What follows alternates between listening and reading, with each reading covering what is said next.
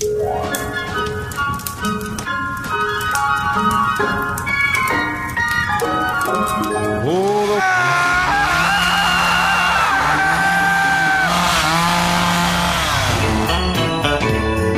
and welcome to another episode of Two Guys and a Chainsaw.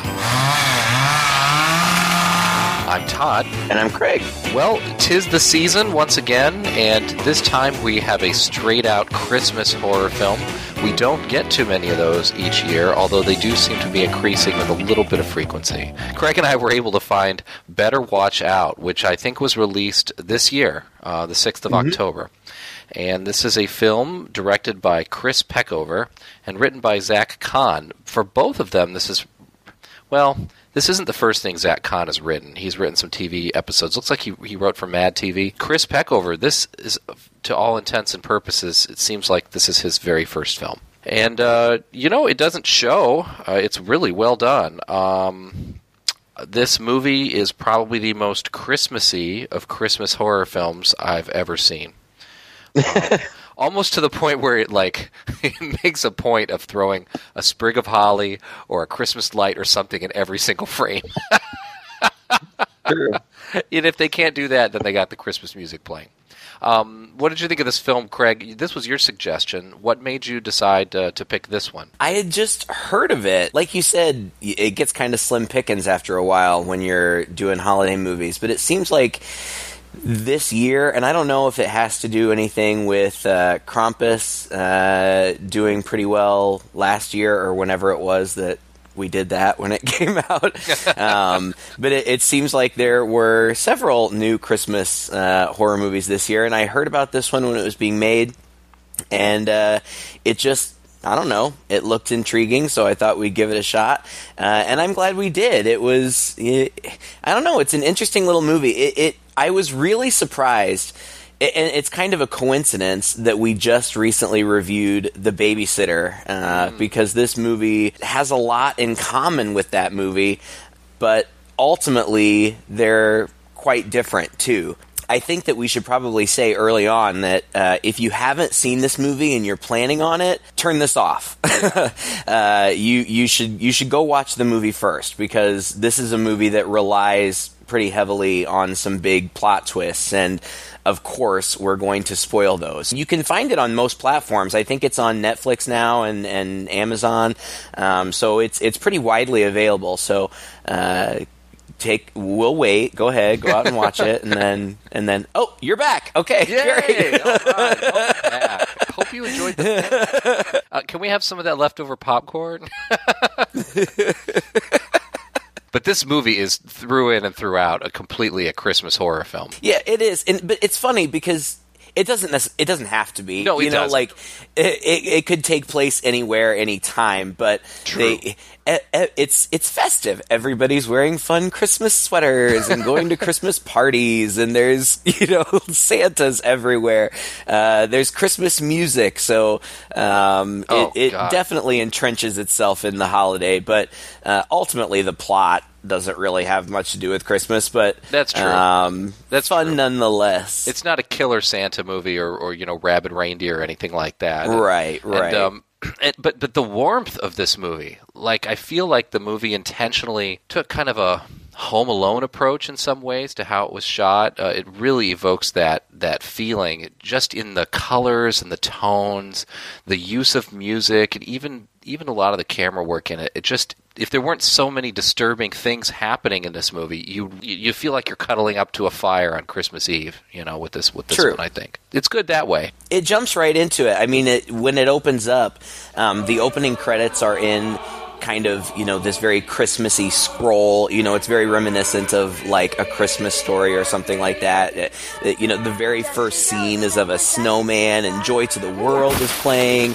But then right off the bat, you also get a sense of what the tone of the movie is going to be, because the snowman gets decapitated by a neighborhood kid. And the little kid, I guess, who made the snowman chases off the decapitator and says, "You butt f***er!" I'm pretty sure that's the first line of the movie. I think you're right. And so you get a pretty good sense of what the tone of the movie is going to be. And ultimately, I think that you would have to qualify this movie as a dark comedy. Yeah. Because there's certainly a lot of humor, but the humor really is quite dark. In fact, this was the second time that I had watched it, and really watching it the second time around, I actually enjoyed it more because I was less concerned about, keeping up with what was going on, and just kind of appreciating the writing and whatnot. And it's funny, but even in the moments when it's funny, the humor is really dark. Ultimately, this is a pretty freaking dark movie. It is. Yeah, it is a really dark movie, and I think it almost straddles the line of plausibility in some ways. Believability, just because the age of the characters is such, and the way that the characters are drawn. The main character in particular, Luke, who starts out as this cute, just normal-seeming, 12-year-old?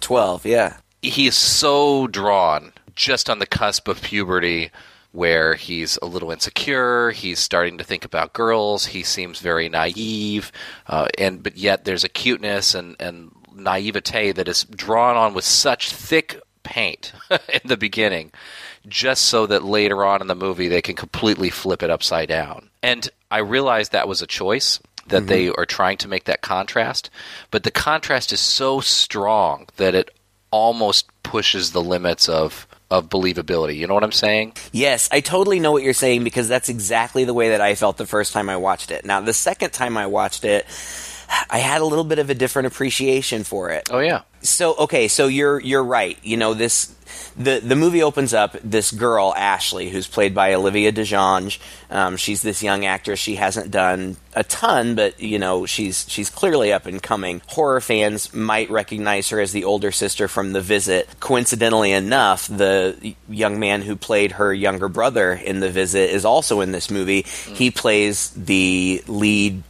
the kid that you were talking about, Luke. He plays his best friend. His name's Ed Oxenbould, I think.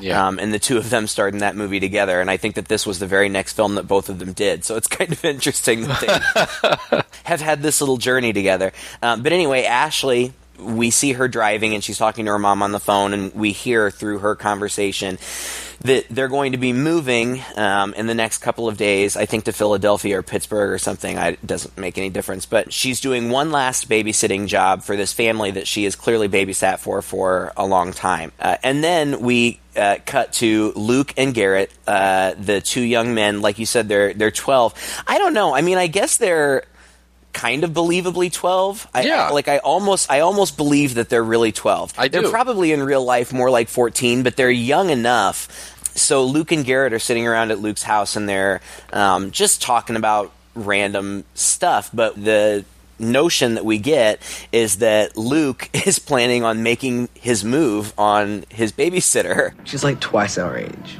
I really don't think it's going to happen. 5 years, big deal. My parents are 5 years apart. You don't get it, Luke. Ashley's a 10. A solid 10, and you're like a Never mind. She likes me, I know it. It's tonight or never. Okay, go ahead. But my brother gave me weed, so instead of trying to bone your babysitter, maybe we could just, puff puff. No, man, I'm going through with the plan. I can't help but maybe spoil some things, but there's little clues dropped along the way that set up things later. They just very offhandedly have this talk about the scene in Home Alone where the kid uses paint cans to throw them over the banister and hit the bad guys, and Garrett's like, oh, it would just happen the way it was in the movie, it would just knock them backwards, and Luke's like, no, I'm telling you, it would totally blow up their head. The first time I watched it, I didn't even notice that they were talking about it, but ultimately it comes up again, so that's I thought right. It was worth mentioning. And one of the things that I like about this movie is that really those three characters that we've mentioned, Ashley, Luke, and Garrett, are the main characters of the movie. I mean, we get introduced to some side characters, but the side characters really don't play all that much of a role. These three characters, in particular, Ashley and Luke, really have to carry the whole movie. And having seen it twice, ultimately, I think that they did a good job. I mean, that's a big responsibility for two young actors to carry a feature based almost solely on their performances. And I thought they did a pretty good job. The acting is solid in the movie throughout, I think. I really can't fault it anywhere. As the babysitter comes to the house, Ashley, we get to meet Luke's parents. And Luke's parents are goofy. He's played by, what's that guy's name? Patrick Warburton. Yeah. The Tick. Yeah, people would know. He's been in a million things. He's this great, big, huge guy. He was the Tick. He also had a big role in Seinfeld. You'll totally know who he is when you see him. And the mom is played by Virginia Madsen. It's not like either of these people. It's not like, I don't think casting agencies are beating down their doors, but it's a little bit of stunt casting. You know, these are famous people. Virginia Madsen has been in just a bazillion things. I mean, she was in Candyman and The Haunting in Connecticut. But they're in the movie so little. You know, they probably get, I don't know, 5, maybe 10 minutes of screen time altogether, but they're fun. You know, the dad is really funny and goofy, and Virginia Madsen plays the mom as very stiff and like, I don't know. We see the dad like looking at the Christmas tree kind of skeptically, and then the mom comes downstairs and they're all dressed up because they're going to go out to a party. And that's where they are most of the movie. We don't see much of them, but the dad's like, I happen to notice that none of my ornaments are hanging up. And the mom's like, yeah, we're not hanging those up this year. And he holds up this ornament that's the ruby slippers from The Wizard of Oz. And you sure you've never sucked another man's cock? Not even in college? Not some lost weekend, fishing trip, secret special friend? Never? Not that I can recall. Because... honestly, Robert, this is so... Metrosexual?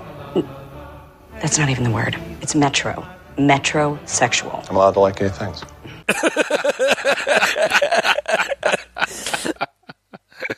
And it's such a silly joke, but... yeah. It's funny. The whole movie is setting up this tone at this point. It's very affable. You know, everybody is just easygoing and a laid-back tone. You would really think you're watching just another one of these holiday films where some hijinks are going to happen. Right. And it's really laid on thick here. And I actually enjoyed that. I thought it was fun. Kind of got me in the mood. If you're going to watch a Christmas movie, you might as well watch one. You know? Sure. She ends up giving a lot of instructions to the babysitter. One important thing that she notes is that Luke has been having trouble with sleepwalking. And so she has a sort of bizarre contrived instruction, which is to dangle this pencil wedged kind of between the door frame and the knob to his door. And it's done in such a way that you know this is going to be significant later on. Right. And also she tells him that the babysitter needs to give him this sleeping pill so that he doesn't sleepwalk, I guess, and goes through the night.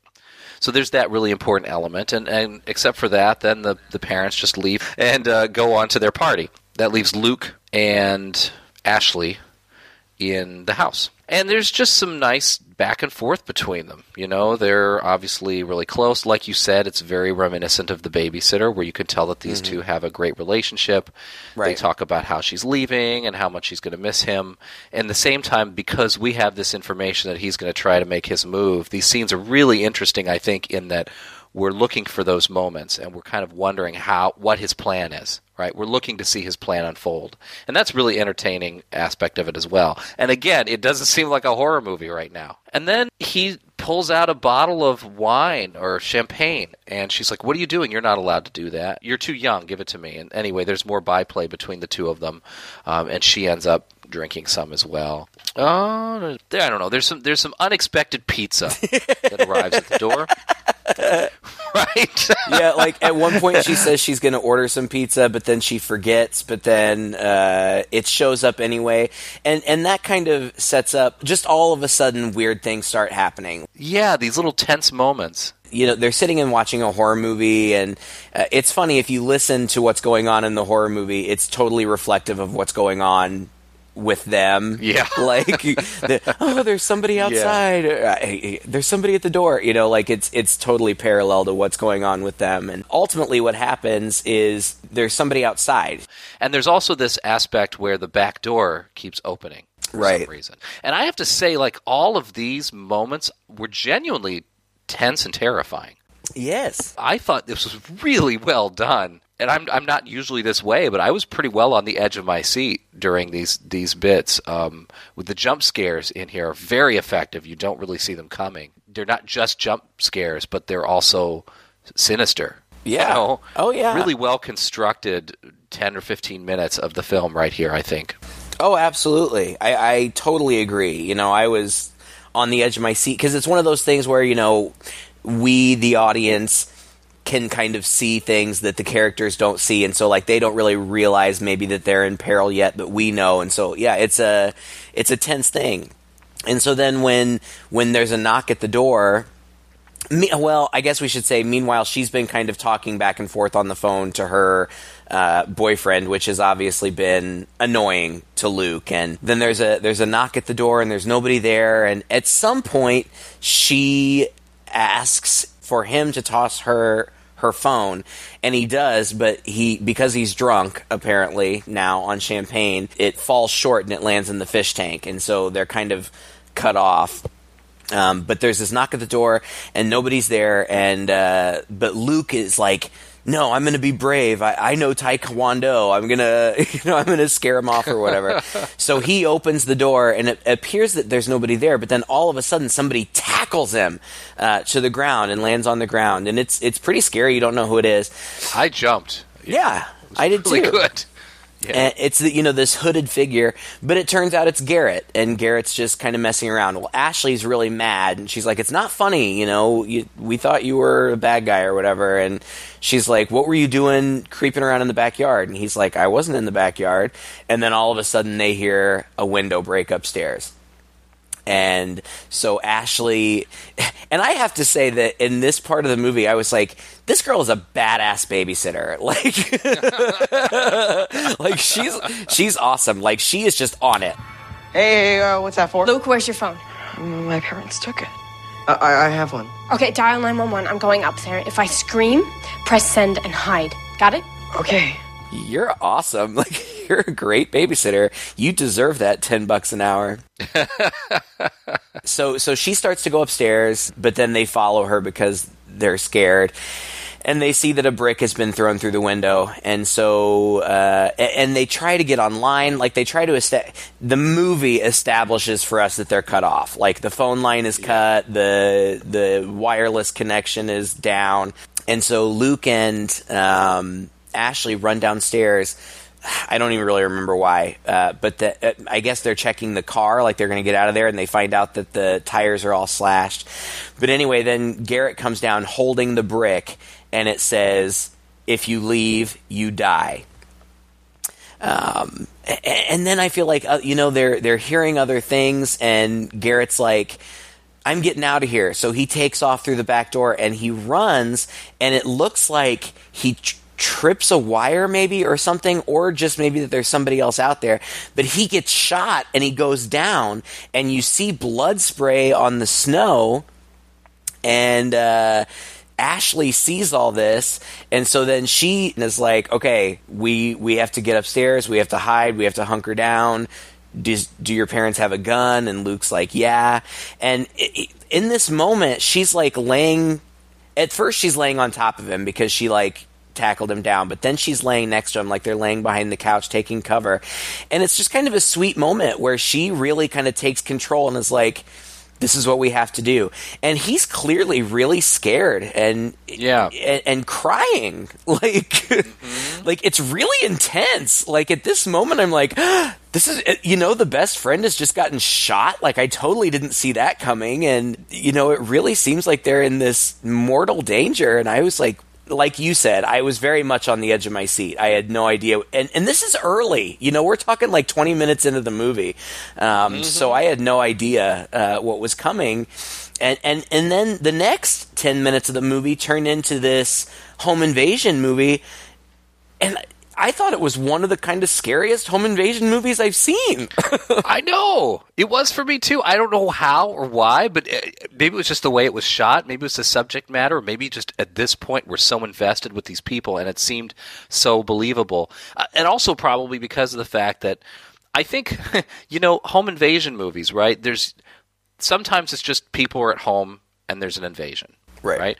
Sometimes it's like The Purge and there's like this whole world where people's homes are getting invaded. Right. And then sometimes there's something going on, like there's a family gathering or there's some kind of reunion. You're Next. Right. This movie has You're Next written all over it, clearly inspired by that film. And in those kind of films where there is some occasion or gathering or whatever happening, I mean, no matter how you slice it, all you're really focusing on is there's going to be a home invasion. Whereas in this movie, it has set us up to this point. I mean, we know it's a horror movie. I mean, we've presumably seen the trailers. We chose it because it was a horror movie. But our brains have just mentally been engaged in this alternate story, essentially, of him. I think it's clever plotting, I think is what I'm trying to say, because we're so engaged in this story, and our brains are kind of wondering, like, what is his plan? How's he going to make out with her? What's going on? That when the home invasion part comes, I think it just, like, short-circuits us a little bit. And it just makes it that much more terrifying that our brains have to suddenly leap forward into something they haven't been preparing for, much like a person in a home that's being invaded is engaged in some other activity and suddenly is thrust into this situation. I think psychologically that is what makes this so scary and makes it work so well, thinking about it. There's only so much you can do. I mean, one house is kind of the same as another house, right? Right. At some point they're going to be hiding in the attic, or maybe at some point they're going to have to hide under a bed or in a closet. I mean, it's hard to make something completely new. Right. And this movie isn't that new. It doesn't have those kind of fresh elements in it, but I think it's just elevated and heightened because of everything that's built up before it, everything that's led us to this point. It's also kind of funny because they run upstairs and they go into the laundry room, which we had seen earlier, which has this eerie blue light, I guess, from the LEDs on the laundry thing, but also has the sound, of the clothes still going. And you know how that is. Like, even though they know there's a danger outside, it kind of gets muted by the sound. It lulls you into, there's background noise. It's like having the TV on in an empty room. It psychologically it makes you feel like maybe you're hiding under the covers, like maybe you're okay. And then they decide that he's going to go get the gun, and he runs to get the gun and comes back. And somebody pounds on the door. I think they look out into the hallway and they see that there is actually a person in there. Clearly a person in there with a mask, kind of hooded mask on his face, and a flashlight and a rifle. I mean, it's pretty much in your face that somebody's going through here, and it looks very much like an adult, going down the hallway. And they decide they're going to run up into the attic, which is accessible through the laundry room, which is funny because when they were watching the horror movie, she's going, "Don't go into the attic, you stupid! Oh, why did they ever go into the attic?" So they do. They go up into the attic, and I love these Hollywood attics. It's like another floor of the house. Right? If we all had attics as large as the attics that they have in Hollywood, we would just finish them off, and we would add you rent an apartment, right? Yeah, exactly. And they have a little bit depth there where they're hiding, but that gets broken up because a spider falls on her, and it's been established earlier that she was afraid of spiders, and at one point he even catches a spider and lets it go, and so all of this has kind of been foreshadowed earlier on. Well, and that's one of the things, especially watching it the second time, that's one of the things that I appreciated, because I didn't notice that when they were watching the horror movie that she was like, "Don't go in the attic, that's so stupid." But then the second time I was watching, I was like, "Oh, that's hilarious," because they go in the attic later. And there's lots of that going on. And that scene that you were talking about where they're in the attic and a spider falls on her and she almost falls out, like she does fall out, like through the, I don't know what those attic doors are called, those trap doors that come out of the ceiling. She falls out and like he catches her and grabs her. And I think that part of the reason that all of this is so effective is that the performances, first of all, they really seem really scared. And secondly, they really seem concerned about one another. And so, their relationship, I think, makes their peril even more frightening. Like, you don't want anything to happen to them, it's almost like they're brother and sister or mother and son, or, you want them to be okay. And and then your expectation is that that's what this movie is about. It's about how the two of them are going to get together, not because he wants to bang her, but they're going to form a closer bond because they're going to get through this ordeal together somehow. Right, right. Yeah, so they come downstairs, and that's the point where he leaves to go get the gun, and he leaves her. And I just think there's some great tension in the scene as well, because again, these jump scares that we get are pretty darn effective. And one of them is that the laundry stops. Yeah, there's just a beep beep, and you're like, "What?" I jumped, and she does too. And it's that the laundry is finished, and then we're met with silence because now that background noise isn't in there anymore. Just so clever, how they made these moments in these unique ways in this film. I was very impressed. Anyway, he comes back and he's got the gun, and he decides that they need to make a run for it.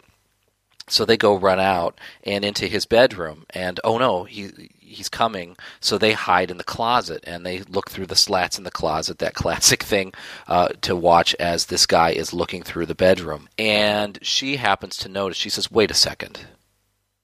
Isn't that your mask that the guy is wearing?" And instantly it clicks for her. And she bursts out of there and yells at the guy who gets startled and says, "Garrett, take off that mask." And at that point, Garrett pulls off the mask, and it turns out to be him. I was legit surprised. I didn't see it coming. These types of movies, I feel like usually they're pretty predictable. I usually know what's going on. I had no idea. I thought we were in for a full-blown, and that's why I told Todd, if you don't know anything about this movie, don't read anything about it, because I think that the surprises are the most fun part. And I didn't see this coming. And so she pieces together that this was all a prank. We were gonna scare you. Yeah, well, you did. You scared the shit out of me. Why? Why would you do that? I was gonna go save you, but dipshit here. Luke, your friend is holding a real gun. This is serious. How could you do that? Because you treat me like a child. And what, you were gonna show me how much of a man you were by rescuing me from fake armed robbers? You are a child. I almost broke my neck. What delusional infant thinks that staging a break-in is going to get you to second base? And she storms out and she's like, "I'm calling your parents." And he's following her, and she's walking towards the stairs, and he's just saying her name over and over and over again. And finally, at the top of the stairs, she turns around and says, "What?" And he slaps her so hard that it knocks her down the stairs, and she is unconscious at the bottom of the stairs. And Garrett comes running out and goes, "What did you do?" And at this point, I'm still thinking, oh my God, I can't believe that just happened. Like he killed her or something. Right, right. Maybe accidentally, yeah. So I still didn't know where it was going. And so then the next thing that we see is this classic that you get a million times, that, the waking up point of view shot where it's very fuzzy and its eyes opening.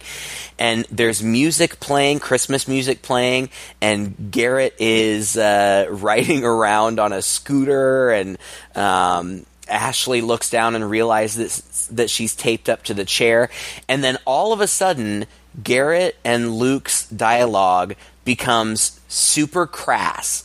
I guess maybe some 12-year-olds talk like that behind closed doors, but something that you would think more of 15, 16-year-old boys. Just really crass. And the movie takes this immediate tonal shift. All of a sudden it becomes something else entirely.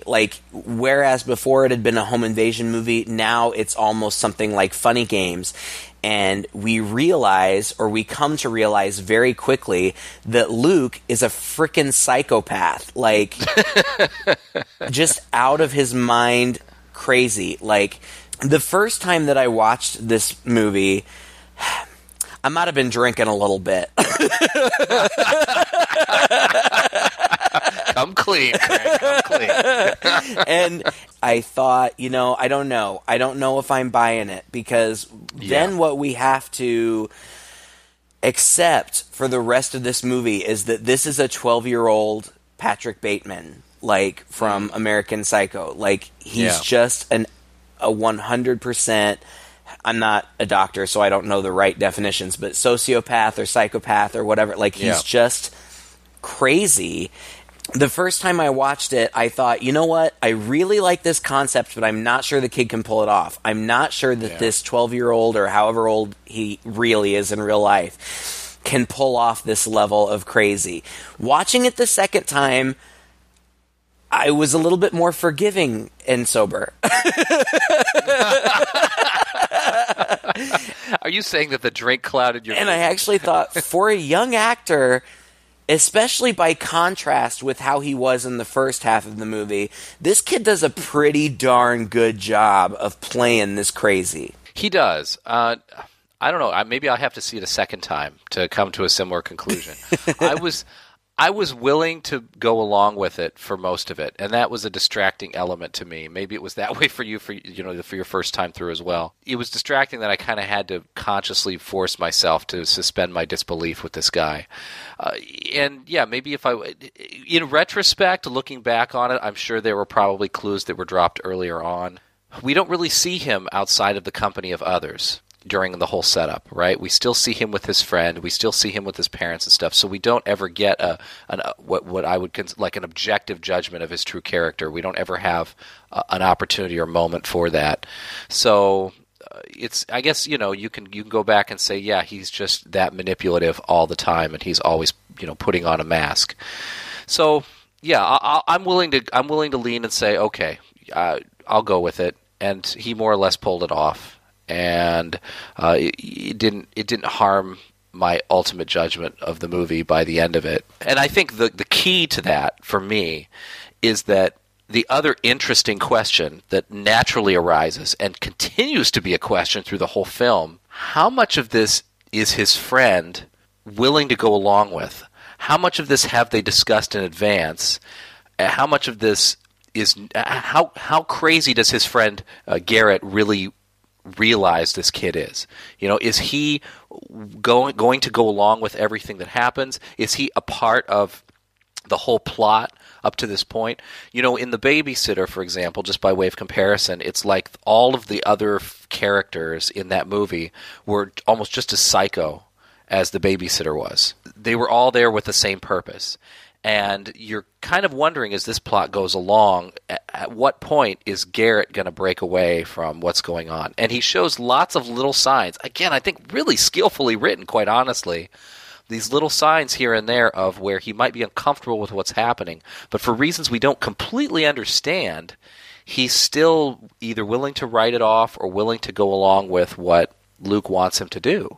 I think that what he knew was that they were going to try to scare her.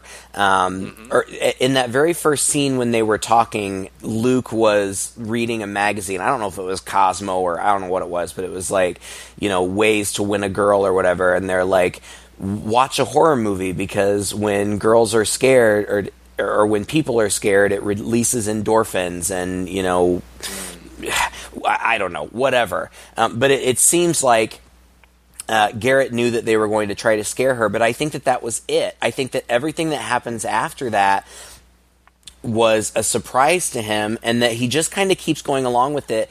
And it seems from the beginning like Garrett is kind of the rebellious one, like he smokes weed and stuff. And the mom even says, when she's talking to the babysitter, that Garrett's a bad influence on Luke. Keep an eye on him. But ultimately, I think that what we're supposed to understand is that Garrett is just a monkey. Like, Luke is totally manipulating and using him. And I think that Luke had most of this planned out from the beginning. And that just slowly gets revealed over time. Like, it seems like these things are happening by accident and by coincidence, but ultimately it turns out that this is all going according to Luke's plan. And there are these little hints dropped here and there. Like, one of the first things they've got her tied up, one of the first things they do is play Truth or Dare. And it's all very sinister. I mean, you've got to watch the movie in order to see the way that the kid, Luke, the way his character changes. He was so sweet and dewy-eyed in the beginning. And then all of a sudden now, his whole affect has entirely changed. And he's very slick and snake-like, and just even the way that he talks is different. And again, the first time I was watching this, I wasn't sure how well it worked, because I felt like he was kind of trying to, the actor, and I give him total credit because he's a young kid and this is one of his first big things, and he does a great job. But it kind of seemed like he was kind of trying to impersonate other crazy characters from movies. Like I got a lot of Patrick Bateman from American Psycho. I got a lot of Norman Bates. And, you know, if this kid were drawing inspiration from those characters, kudos. Good job, kid. Right. You know, those are good inspirations to draw from. First time around, I was, you know, questioning, does it really work? But anyway, so they play Truth or Dare, and, you know, Garrett's like, I dare you to touch your tit. And he's just, you know, again, it's just kind of highlighting how he's 12. You know, yeah, and so in a very creepy and sinister way, Luke does, and he asks Ashley, "How did that feel?" And she's like, "Feels like I just got felt up by a little boy." And like, I also like her toughness. Yes, there are times when she tries to pacify him and when she tries to rationalize with him, and she does that in, you know, a subtle way. But there are other times when she's just sick of his bullshit. Like, this is true. This isn't cute. It's not funny. Stop it. Like, you're 12. I'm your babysitter. Knock it off. And but he just doesn't. But we find out that when it comes to her turn, she's like, Luke, truth or dare? And he says truth, and she says, did you ever tell Garrett that you killed his hamster? And I guess that Luke had killed Garrett's hamster at some point. And that causes conflict between the two of them, which I think is what she was trying to do, which is smart. But we get these little revelations. And then later on, you know, when the drama is heightened, she says something to him like, you don't want to do this, you know, when Garrett's hamster died, remember how upset you were, and you came to me and you cried when you told me about it. And he leans in and he says, it wasn't an accident. So we just know that he's crazy, and we know that the stakes are high.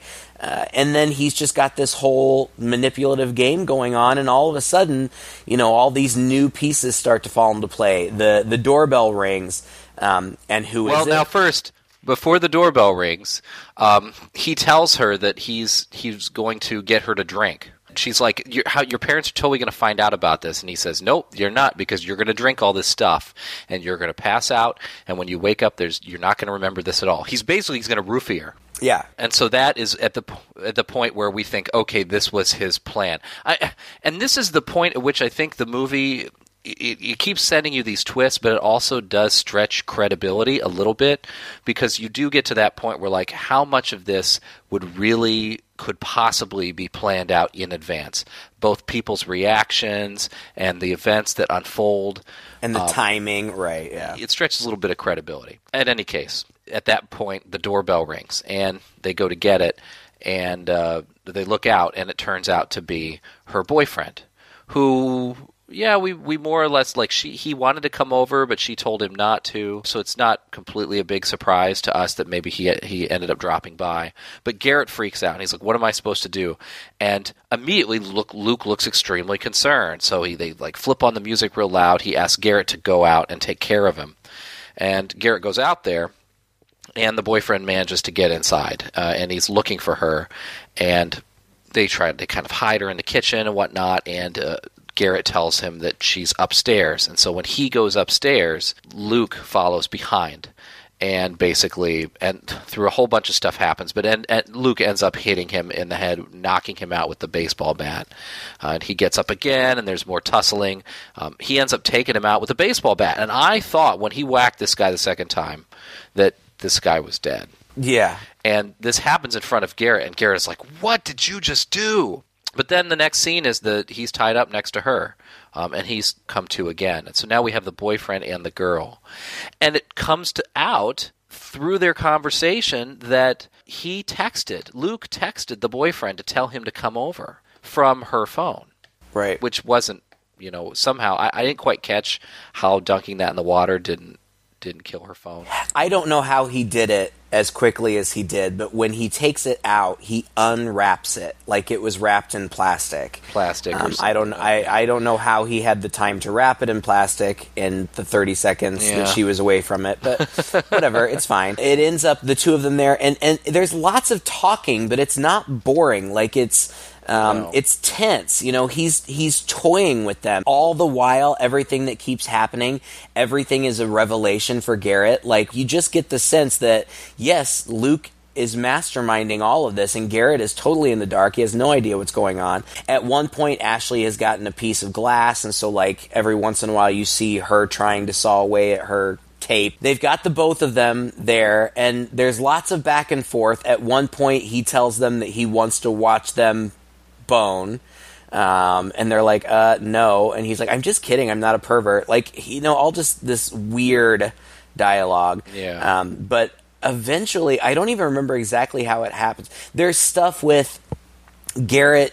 Luke at one point tells Garrett to go relax, so Garrett goes and smokes some weed, and that makes Luke mad because then the smell of weed is going to be in the house. So then he makes the boyfriend, I don't even remember what his name was. Do you? Ricky. Ricky. Yeah. So he makes Ricky take a puff off the joint, and he's like, it has to be in his system. It's evidence. And either Garrett or Ashley's like, what do you mean in his system?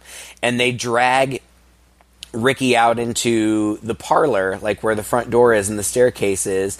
And there's suspense built up to it. Like, it takes a while. But ultimately, just as Ashley kind of frees herself from the chair, she's still kind of connected to it, Luke totally Home Alone's Ricky, like with the paint cans. And it's nasty. Like, it's really nasty. And I actually kind of appreciate that somebody finally did this. Like, show what would really happen, because that movie, I love that movie. You know, it's a Christmas classic, but that is one of the most masochistic movies in the history of cinema. Any one of those things that happened to those guys in that movie would send you to the hospital, if not kill you. Oh, right. And to show what would really happen, like the guy, I mean, they don't show it in graphic detail. We just see the aftermath, but basically it just implodes his head, and like the whole room is just splattered in paint and gore, and it's horrible. And then you think Ashley's going to get away. The kid, Luke, has now also invited her ex-boyfriend over. And at this point, I'm not sure if we're supposed to believe that Luke had all this planned out, or that Luke is just so clever that as things kind of go wrong, he has a backup. And I think we're meant to believe that this entire thing at some point is Luke's plan, because too much of it would have to be in place already. Right. Like, too many of the props would sort of have to be there. You know, it just fits together a little too neatly. It's not the story of a guy whose plans get foiled, and so he's tripping all over himself and making a bigger and bigger mess trying to cover up his tracks. Right. It's the story of a guy who, in retrospect, we're supposed to believe had planned all this out. And that leads to a lot of questions, which I think we'll probably talk about here at the end after we get through the plot. Ashley runs out, and it turns out that tripwire in the backyard just shot paint pellets or something, like from a pellet gun at him, and she falls down, and it turns out the neighbors aren't even there, so nobody sees him. Luke actually makes an interesting reference here. He says, the Wingards are out for the 2 weeks or whatever. And I don't know if you caught this, but I immediately thought, because I was thinking of You're Next the whole time, Adam Wingard's the director of You're Next, so it was a clear nod to that movie. She gets tied up again, but this time with Christmas lights. Yeah. And this Jeremy, comes over. But Luke won't let Jeremy in the house. You said she wanted to see me. She wants you to apologize. For what? Shh, don't wake the neighbors. I could give a f***. She said that you'd know. Fine. Where is she? I'll apologize. She wants you to write it down. So he writes down something on the paper. Later on, we find out that it said, "Ashley, I'm really sorry for everything that I did. I love you forever." In the meantime, inside, there's a moment here between Garrett and Ashley. I don't know why I'm doing this. Because you're a good person, okay? And you didn't know any better, and you didn't know what he was capable of. Just untie me? Okay, we'll run across the street and we'll call the cops. But Luke will freak out if he finds out you're gone. He won't hurt you. Okay? I won't let him. He's my best friend. No, he's not. Luke doesn't give a shit about you, Garrett. He uses you. He manipulates you. No friend would put you through tonight. And while that's happening, after Jeremy has written this note, he's sitting on a swing. There's like a swing set in the tree. After he's written this note, Luke runs up behind him and throws a noose around his neck and hops on a lawnmower, which is attached to the end of a rope. All of this is swung over the tree so that he can quickly pull him up and basically hangs him and makes it look like the guy hung himself by standing on and then kicking himself off of that swing. Right. Basically, he's intending to frame Jeremy for all of this. Yeah. Jeremy got upset. He came over. He killed everybody and then wrote the suicide note and then hung himself. But at this point, Garrett inside the house has had finally his change of heart, which you were really hoping would happen. There are little moments in here where it's just really kind of sweet. Garrett's kind of just this pud character, but then in this moment with Ashley, and I think a lot of it is accomplished through kind of extreme close-ups on their face. Crying. I mean, you feel bad for poor Garrett, and like, Ricky had already said something to Garrett, like, why do you hang out with this kid? And he's like, because he's my best friend. And Ricky was like, are you sure about that? The performances are so strong that you really kind of feel for these characters. You feel you're scared for Ashley, but you feel bad for Garrett. Like, this poor kid, like, he didn't know what he was getting into. You know, this isn't him. He doesn't want to kill people. Pawn. Yeah, right. Yeah. And so then and it's a sweet moment, and obviously she's trying to manipulate him, you know, like she's trying to be super nice to him so he'll let her go.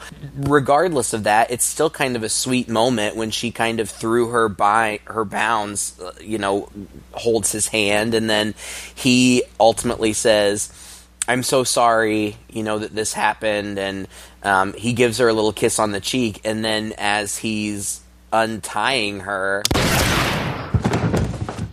he just gets blown away. I mean, you talk about how dark this movie gets. This just broke my heart. This is where Luke ends up shooting him, and he shoots him once with the shotgun, and he looks pissed off about it. It's like, why did you make me have to do this to you? And then he shoots him again, and just dead. And well, as Garrett's sitting there, like, wide-eyed, like, you shot me, like, I'm dying, and this other kid is just yelling at him, like, I told you couldn't touch her, I told you, why did you do that?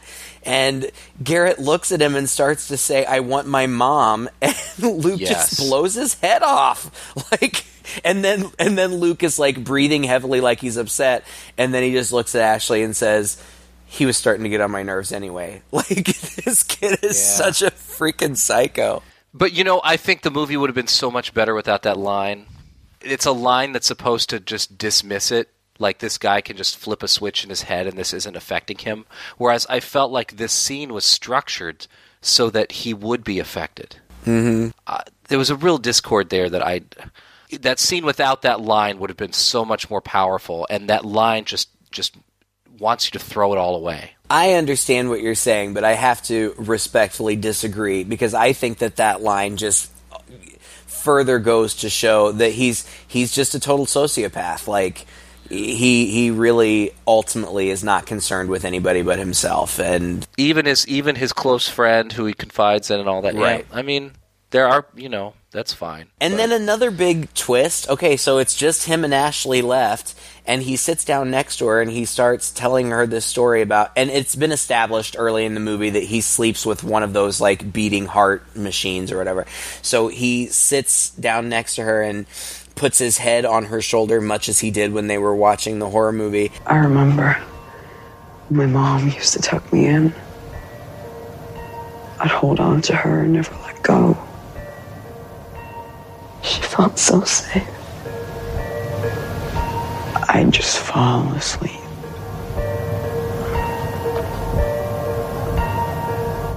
Then she stopped. I don't know why.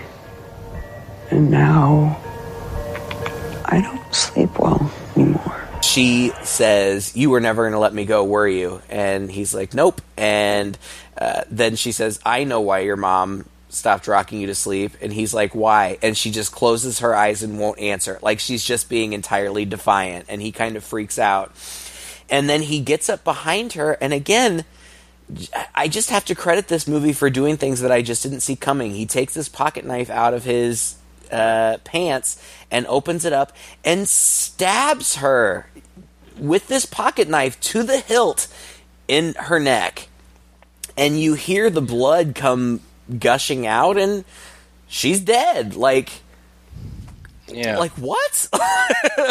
Yeah. And like earlier in the movie, she had said, you're not going to get away with this. And he's like, I'm the Houdini of getting away with things. And like he cites all of these things that he had gotten away with. And it's creepy because kids are like that. You know, they can manipulate things to get away with things. But to think at this point in the movie, I'm like, holy shit, he's going to get away with this. This is the point where it hit me. Yeah, he's got this perfect alibi that he's been given the sleeping pill. You know, right. So he could conceivably have slept through the whole thing. All he needs to do is jump into bed. Well, and he sets up the pencil. Right, and he almost doesn't make it. I mean, there's a whole real tense moment here, too, where that whole pencil deal gets him into another jam where you think that he's going to be up and around by the time his parents come in. Right. Because they're coming right to the door, and you can't set this pencil from inside the room. It's really kind of fun, this last bit. But he does. He sets the pencil, he gets in there, he lays down, and sure enough, all you hear is his mom coming in and screaming downstairs, and they've discovered everything. And the next scene is minutes later, there are police surrounding the house and presumably up and around, and he's being rocked by his mother against her chest, just like he said he missed, when he was a kid. And so it seems like this is going to be the end of the movie. Suddenly, mother kind of leaves, and we hear off in the distance a policeman say, this one's still alive. They have Ashley out on a stretcher taking her into an ambulance. And he looks down the window at her, and she looks up and sees him up there, and she holds up her middle finger. As she's being put away. And we get just a throwaway line kind of in the background. One of the attendants there says, oh, yeah, she used a piece of duct tape to stop the bleeding. Real smart girl.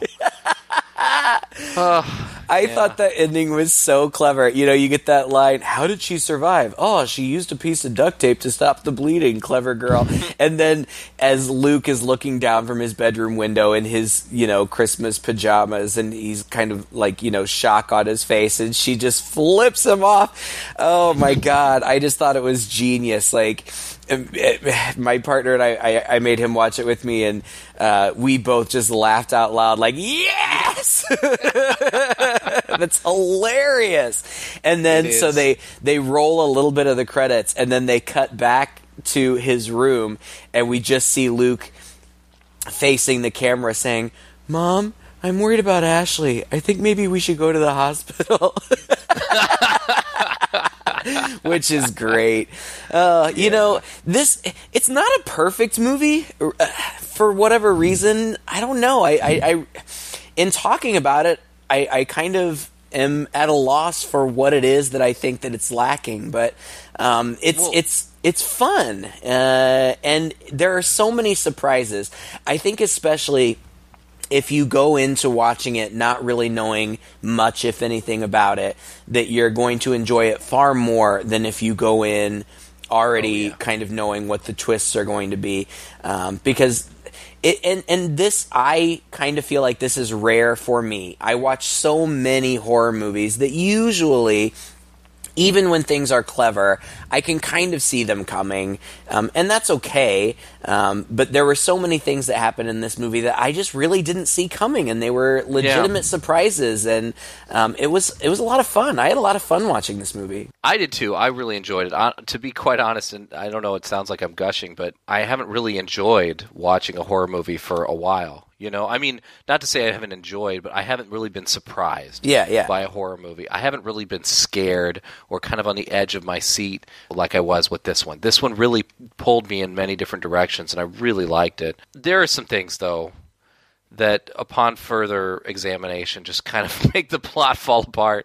I think the biggest question I have in my mind is who threw that brick through the window while all of them were inside the house? Okay, now watching it the second time, I was very cautious in watching about those things because when you first see it, especially in the home invasion part, it seems like there's several people. And ultimately it just ends up being Garrett. Well, after they knock Ashley out, you see Luke go around and cleaning stuff up, and he pulls out like this poster board silhouette away from the window. When Jeremy, the second boyfriend, comes, when he's coming into the backyard, he trips over something, and he's like, "What is that?" And then it shows the hole in the window. I think that was supposed to be some kind of slingshot. Now, how they set this all up and controlled it remotely, I don't know. But I think that they at least attempted to fill in those holes. They may still be a little bit holy, but I think they at least tried to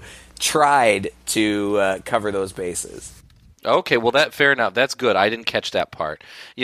Obviously, the whole fact that so much of everything has to be perfect and so much of the characters' reactions to things have to be so predictable for all of this to go according to Luke's plan that it's really hard to believe that this would happen. Sure. But I guess my other bigger question is, I'm still a little unclear as to what Luke's end game was. Did he really want to end the night by killing off his babysitter and all of her boyfriends? Was that his plan? So. I think so. I think that ultimately he hadn't planned to kill Garrett. I think that Garrett would have made it through the night had he just done what he was supposed to do. But I do think that he had planned to kill Ricky, Jeremy, and Ashley. So, you saw it a second time. Was there something at the beginning where was it just that he was so mad that she was leaving or something? Was there hints to that at all?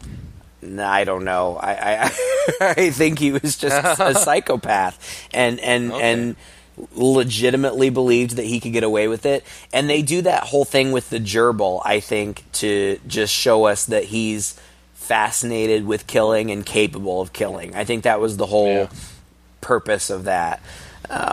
But yeah, I mean, I think that he was murderous in his intent. Yeah, it just makes you wonder, like, what if she had just, made out with along him? With his advances? Yeah, exactly, right? Now that might have been a different story. Because the whole time I'm watching this, I'm still thinking in the back of my mind, well, he still wants to make out with her, and he's not taking advantage of the situations that he's got her in at all. Finally, like the duct tape thing. Come on. She was still tied up when when he stabbed her in the neck. There's no way. Oh, but Garrett had started to cut off her stuff. Yeah, but that would mean that she would have to sit there and play dead for as long as he stood there and stared at her after he pulled the knife out and watched the blood, flow across the floor. Yeah. Just for him to leave the room and her to somehow grab some duct tape. I don't know. That's fair enough. These little things, whatever. I mean, it's not that important, quite honestly, because I was really impressed with the film, and I think also, like, I was really surprised that I enjoyed the film because I'm not really one for these nihilistic, sort of terrible people doing horrible things to others kind of movies, and this movie really, really is one of those. Yeah. I was really mixed about You're Next, and when the whole time I'm watching this, that movie just kind of kept coming up into my mind. But I just think, like what you said, I think that somehow there's just a pathos here that I don't find in those other movies that gripped me and kept me from hating it like that. You still feel gross at the end of it because it's so dark, but... I don't know, those final moments, I walked away feeling giddy. The fact that she survived and she just flipped him the bird, and his plan, as meticulous as it was and as close as he came to getting away with it, just the knowledge that he wasn't going to get away with it. I just loved that. Just thinking, this kid is so going to get it. I loved that. Even with the post-credits kicker where he's like, presumably going to go to the hospital to finish her off, you get this idea like she's been able to be so tough and defiant this far along that you imagine that that's not probably going to work for you. Right. Thank you again for listening to another episode. If you enjoyed this podcast, please share it with a friend. You can find us on Facebook, where you can like our page and have a conversation with us about this movie. You can also let us know any other films you'd like us to see in the future. We're going to be doing at least one more holiday movie next week for our Christmas episode, so please stay tuned for that. Until then, happy holidays, and I'm Todd. And I'm Craig. With Two Guys and a Chainsaw.